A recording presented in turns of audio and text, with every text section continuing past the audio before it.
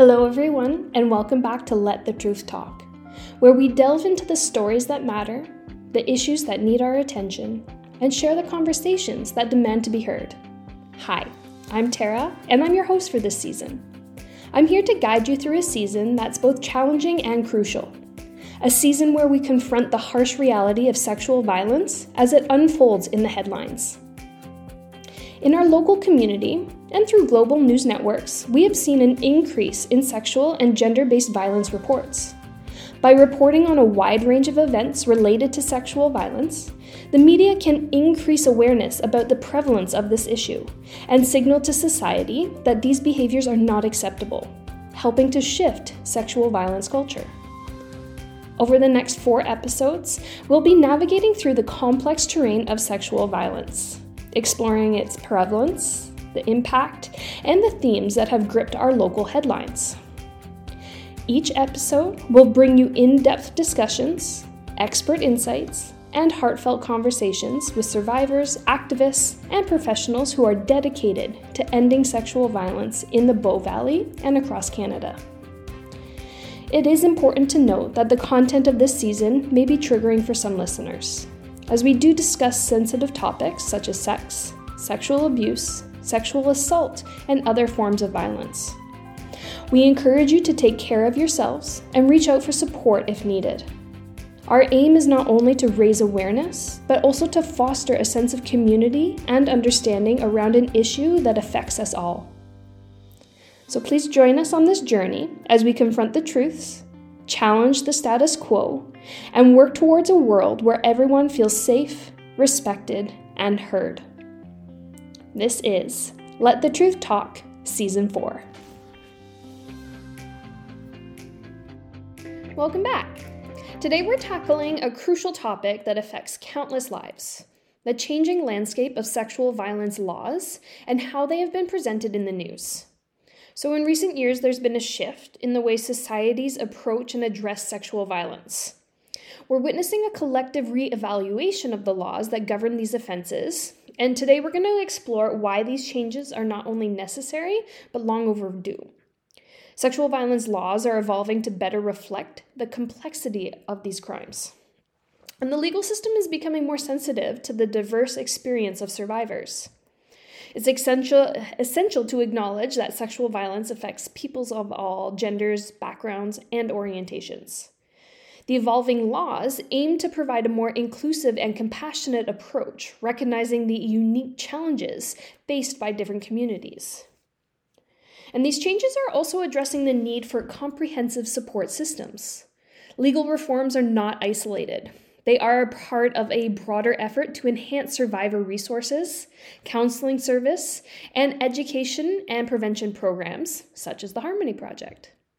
By creating a more empathetic environment, we empower survivors of sexual violence. Before we dive into our interview with Lisa Bell, let's take a moment to reflect on the significance of the evolving sexual violence laws. It's not just about rewriting legal statutes, it's about reshaping a culture that no longer tolerates sexual violence in any form. Stay with us as we engage in a meaningful conversation about the ongoing transformation of sexual violence laws and the impact it has on our community. All right, to talk about this issue a little bit more, we are joined with Lisa Bell. Lisa, would you like to introduce yourself? Sure. My name is Lisa Bell. I'm the clinical nurse educator for the sexual assault team in Calgary.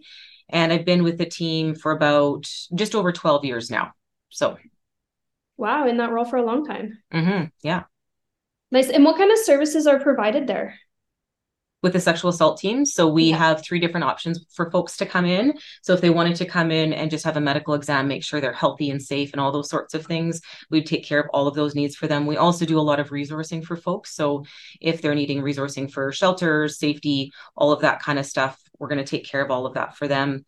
And then we can also offer 2 other options for exam, which would include either reporting to police and having a forensic exam collected with a kit, what they call a sexual assault examination kit collected. And we would support the individual with reporting to police and what that process looks like, and then provide all of that evidence to the police. And then for other folks that just need more time and they just aren't sure if they want to move forward with police and just need some more information about what all the what all of their options are, we can do what we call a third option, where we do a physical exam, again, making sure their health is kind of the priority, and then we can collect forensic evidence off their body as well. And we keep all of that evidence and we store that for up to a year. So they've got time to decide if they want to go down the path of reporting to police and get some more information again about what that looks like, all of those sorts of things. Yeah, we really advocate for the third option because it is a really trauma-informed practice. Just being able to have the time and the space, knowing that your kit, your exam will be dealt with the same way if you were to proceed immediately. However, Yeah. just giving the survivors a bit more time to access other resources. Well, absolutely. And we know when folks come in the middle of crisis and trauma, it can be incredibly difficult to be making these decisions about what it is that they want to do. And so this really, like you were just saying, really hones in on that trauma-informed approach where we give them time to decide what it is that they really want to do and gives them time to ask more questions around any of those sorts of things. So part of the role with the team is dealing with the police. Something that we were curious about is if you feel that there's still misunderstandings between police around what is consensual versus what is considered sexual assault. Yeah, and that's kind of a difficult question to answer because we definitely have police that we're involved with that are very trauma informed and very supportive, and others that at times there does seem to be a bit of a disconnect in terms of what is considered consensual versus sexual assault. So just because somebody went over to an individual's house, let's say, and for example, they were intoxicated, that doesn't mean that that patient actually consented to what happened, right? Because we know you can't consent when you're highly impaired, intoxicated, all of those sorts of things. And you can't provide that informed consent. And there's no agreement between the two individuals. And so that's where sometimes there can be a bit of a disconnect, I found, with people that have consensually chosen to go, for example, again, to somebody's house, but then the act of the sexual activity was not consensual. And that's where sometimes there needs to be a little bit more education around some of that, I believe, for sure. Why do you think that stories in the media that focus on sexual violence in with regards to the law is so important for the public to hear? Well, I think it's important so that folks really know what's happening within our judicial system, right? Because people certainly have assumptions about what they expect is going to happen in the court system, and it might simply not be the case based on what our current laws are. We've made leaps and bounds in terms of a lot of aspects of that kind of stuff, but some of our things there still needs to be improvement on, and the judicial system is a really hard place to navigate. And again, people kind of have assumptions about when things get to court, or if they get to court, what that looks like. And I think it's really important for folks to understand what our laws actually state so that they're just very informed of how the process might actually, play out in court and stuff like that. Yeah, and I think even sometimes when I was doing like the upstander presentations or whatever, speaking to old laws, Yeah, where it was legal to assault your wife because she right. was considered your property, and folks even within those presentations, that was something that had been changed within their lifetime or within the relationship that they were in now. So it can definitely impact how someone is behaving or how someone thinks that they can behave with another person. Oh, for sure. And even folks that we've supported that are coming from other countries where maybe their laws are going to be different than ours, they're quite surprised what some of our laws state compared to maybe some of the countries that they've come from. And so again, our job is just to make sure that people are really informed about what our laws are, where they've come from, where they're going, and how we can still continue to improve. Oh yeah, absolutely. And like given that Bow Valley is has so many immigrants, Yeah, so coming in with a wealth of what was acceptable, what was lawful, what was unlawful in their home country, recognizing that this is what we want to be practicing and this is how you uphold the law in right. Canada in the Bow Valley. Yeah, exactly. Um, so there's been one thing that's recently changed, so that's stealthing. Um, Mhm. and is Canada one of the first countries to criminalize this, or are we? No, so I know for sure Germany and the UK had considered in 2020. They had stated that this was considered a form of sexual violence and was criminalized. So that was back in 2020. So we here in 2022, finally, the Supreme Court ruled that stealthing could be considered a sexual assault conviction. So we're a Yeah. little bit behind. Yeah. And just for folks who don't know what stealthing is, are you able to explain it? Yeah, so stealthing is when an individual either pretends to use a condom or secretly removes the condom before sex or during sex without the partner's consent. So this is really important when someone has, there is consent for sexual activity with a condom, and then that individual decides that they're just going to pretend to use it, or they secretly remove it at some point. That automatically makes that encounter non-consensual because that individual did not consent to sex without a condom. And of course, with stealthing, there's concerns around, pregnancy. If this individual thinks that they're protected against pregnancy because a condom is being used, STDs, HIV, all of those sorts of things that we're always concerned about. That's why consent is so important, that there's that verbal agreement between folks about what's going to happen and what's not going to happen. And so with stealthing, again, if they're going to secretly remove a condom or pretend that they are using a condom, that's not consent for that other person. Yeah, exactly. That ties back to our fries analogy when we define consent, the specific, the S. Yep. I consent to having sex with a condom Yeah, means that I do not consent to sex without a condom. So that's huge. absolutely. Yeah. And another thing that was recently introduced in Canada was Clare's Law. Now, this one, not necessarily just around sexual violence, it is more so around intimate partner violence, domestic violence. But we know that Clare's Law can be really impactful and can save lives with how it's been integrated into the system. Are you able to speak to that a little bit? Yeah, so here in Alberta, it's Bill 17, which is the Disclosure to Protect Against Domestic Violence Act, which is known as Clare's Law. So this really came from the UK, and the UK had implemented Clare's Law back in 2014 with a very unfortunate situation where a woman was murdered by her ex-partner. And after all of this, the family came to find out that her ex-partner had a very, very violent past and had actually spent time in jail for a violent act against his current partner, I believe held at knife point, something like that. Anyway, spent a significant amount of time in jail for it. And basically what it was saying is people should be able to know about these violent crimes, right? So how can we support victims? How can we support anyone that is concerned that they might be in a situation where domestic violence is going to be, a problem? And so really what we've adopted here is just piggybacking again on Clare's Law. So it gives individuals the right to know about violent criminal pasts of their partner. So there are criteria, obviously, that you have to look at. So the individual would have to speak to police. Now, all they have to do is to show that they have a reasonable concern that they are at risk, right? And so if police can do that, what happens is they can go in, they would obviously need the name of the individual, things like that. But when they give the disclosure, it usually takes about 4 weeks, is my understanding, anywhere from 3 to 4 weeks, maybe a little bit longer, depending. But the information is never written down. So this individual that is wanting to get information about their partner, their ex-partner, whatever it is, they would need to be willing to speak with police in person. So it's just a verbal. These are the things that we've seen that are of concern in terms of their criminal charges. So they don't disclose all of the charges of this individual, but they do disclose the charges that are of concern in terms of safety for that person. Because where the law came from, some folks were going into partnerships kind of blind and seeing Yeah, red flags or behaviors and not knowing that, you know what, this person has done this time and time again with other partners. exactly. And is a huge asset for keeping folks safe in their relationships. Yeah, absolutely. And also from potentially people even becoming very involved with these people, like breaking off relationships much sooner than they would have potentially otherwise, right? Yeah.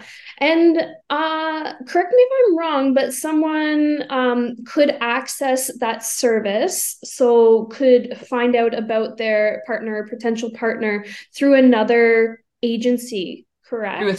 Through third party. Yeah. Now, my understanding is that they would still have to be willing. So a third party can put in a request. And again, they have to show that there's reasonable concern for the safety of this individual, the individual would need to be able to speak with police at some point, or at least confirm that they're giving consent for that third party to access that information.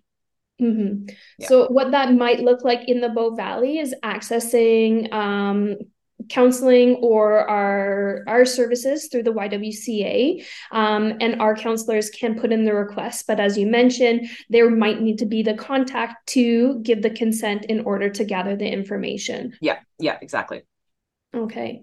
Well, I think Clare's Law is something that is definitely moving us in the right direction. Another law that was introduced not too long ago was called self-induced extreme intoxication. Mm-hmm. Now, this one, I'm not super clear on it still, even though I've done a lot of research on it. What does this law mean? And what could it mean for survivors of sexual violence? Yeah, so the criminal code, they changed section 33.1, I believe, of the criminal code back in 2022, really to state that people that voluntarily take substances or whatever it is to get to the point of self-induced extreme intoxication, that they are still going to be held responsible for crimes that they commit. And previous to that, that wasn't the case. Like, that was a defense that could potentially be used. And so this is really trying to close that gap to say people that have been assaulted, sexually assaulted, any of those sorts of things, because someone had extreme intoxication, that can't be used as a defense against them. Right. And again, you're right. It still is a little bit confusing. I've read a ton about it as well. And it does seem like there's still some gray areas there with this and how this is all going to play out. But that is my understanding for sure, that the changes are to support, essentially saying, just because you voluntarily chose to become this intoxicated does not mean that you are not potentially criminally responsible for all the acts that you committed while you were in that state. Yeah. And from my understanding, the intoxication is not just alcohol. It's if someone were to consume drugs Yes, like psychedelics or correct. like that can change behavior, etc. If you've voluntarily taken it, you are still responsible. You're responsible. That's right. Absolutely. Yep. Yeah. And it's a bit of a mouthful too, because when we were presenting it, self-induced extreme intoxication kind of like glaze over people. Yeah. But yeah, we wanted just to bring it up and show that laws are constantly changing because the world is changing. And I think it's important for survivors to know that these laws, for the most part, are there to help support them. Well, and even if you look up any research on, some of these amendments to the criminal code and stuff, it's often stated in there how the goal is to, again, close that gap to help support survivors of crime and all of that sort of stuff. So, I mean, we're starting to get there, get to the right place with all of this kind of stuff. So. Yeah.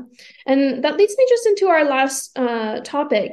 So oftentimes, and this might even be portrayed more so in the media, but we hear of survivors who do choose to report to police and then end up in a situation where their perpetrator is not convicted or their case doesn't go to trial. So it might seem to them that the law has let them down, or they're disappointed, or why should I have even come forward with my story if this was the end result?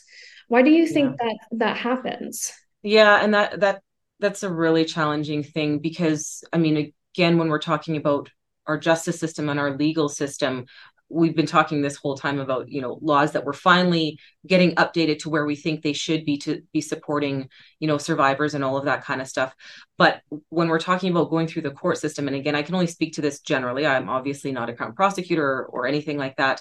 But when people are charged with sexual crimes, so there's a point where, an individual gives a disclosure to us, and of course we support them, we believe them. It then moves on to the police, and they have to have, a reasonable burden of proof to continue on with their investigation. And then when it gets to the point of going to court and to trial, it's really up to the Crown and that whole system there within our judiciary that makes the decision about whether they can take this forward and get some sort of likely conviction out of it. And that's where it can be really, really challenging because, as we know, often in these cases, it's there's there's two people involved. There often aren't witnesses. And so there needs to be, not always, but often, some evidence to support the Crown to be able to take it to trial. And again, that can be a very, very difficult place for people to be, because as you've said, they've come forward with their story, and there's an expectation that our justice system is going to support them and, convict this individual that has committed this crime against them. And unfortunately, it doesn't always go that way. They're very difficult crimes to prosecute. From my perspective, I would say if someone found themselves in that situation, there's other ways to process rather than having that conviction. So whether that is seeking counseling, finding your supportive services, whatever that may look like, that might help you gain the tools to be able to move forward after the incident. Absolutely. And I think that's so incredibly key, the support for counseling and working through and having to, navigate all of those sorts of things is going to be really, really important for folks, because unfortunately in Canada, we know the conviction rates for sexual assaults is not super high. And so how can we support survivors that have come forward in other ways if the court process, if our justice system isn't going to be kind of the end all be all? And this is what I've even heard from detectives, certainly that I work with, is that when they're talking with survivors, is the justice system might actually not be where you get your closure, right? It's going to be with the counseling and the support and all the other things. And like you mentioned, the tools that they can develop to find that closure for themselves. Definitely challenging navigating the legal system. Yeah. But I know in Bow Valley, we do have victim services working with the RCMP. And of course, there's so many different supportive agencies that someone could have access to if that's the path that they choose to take. Yeah. And it's definitely challenging. It is for sure. Yeah. Well, I think that's everything that we wanted to talk about today. Okay. Well, thank you so much for having me. Yeah, thank you. Your expertise is always welcome. And we definitely appreciate everything that you do, knowing that you do support us here in the Bow Valley as well. Oh, it's no problem at all. Happy to do it. Thank you.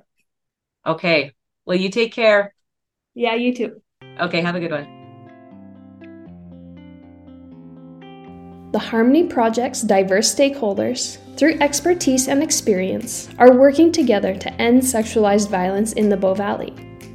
This whole production was made possible by the support from the Harmony Project Committee, the team at YWCA Banff, and music from Scott Holmes. We are privileged to live and work in Banff National Park. We would like to honor and acknowledge the traditional lands of Treaty 7 upon which YWCA Banff is located. We recognize that we have a responsibility to understand our history and the spirit and intent of Treaty 7 so that we can honor the past, be aware of the present, and build a just and caring future. Please let us know what you think of this episode in the comments and what you'd like to be featured in future seasons. You can show your support by liking and subscribing to be notified of future episodes. And if you like what we're doing, please share our podcast. You can find us at harmonyproject.ca or follow us on social media at YWCA Banff on both Facebook and Instagram. Thanks again, and we'll talk to you next time.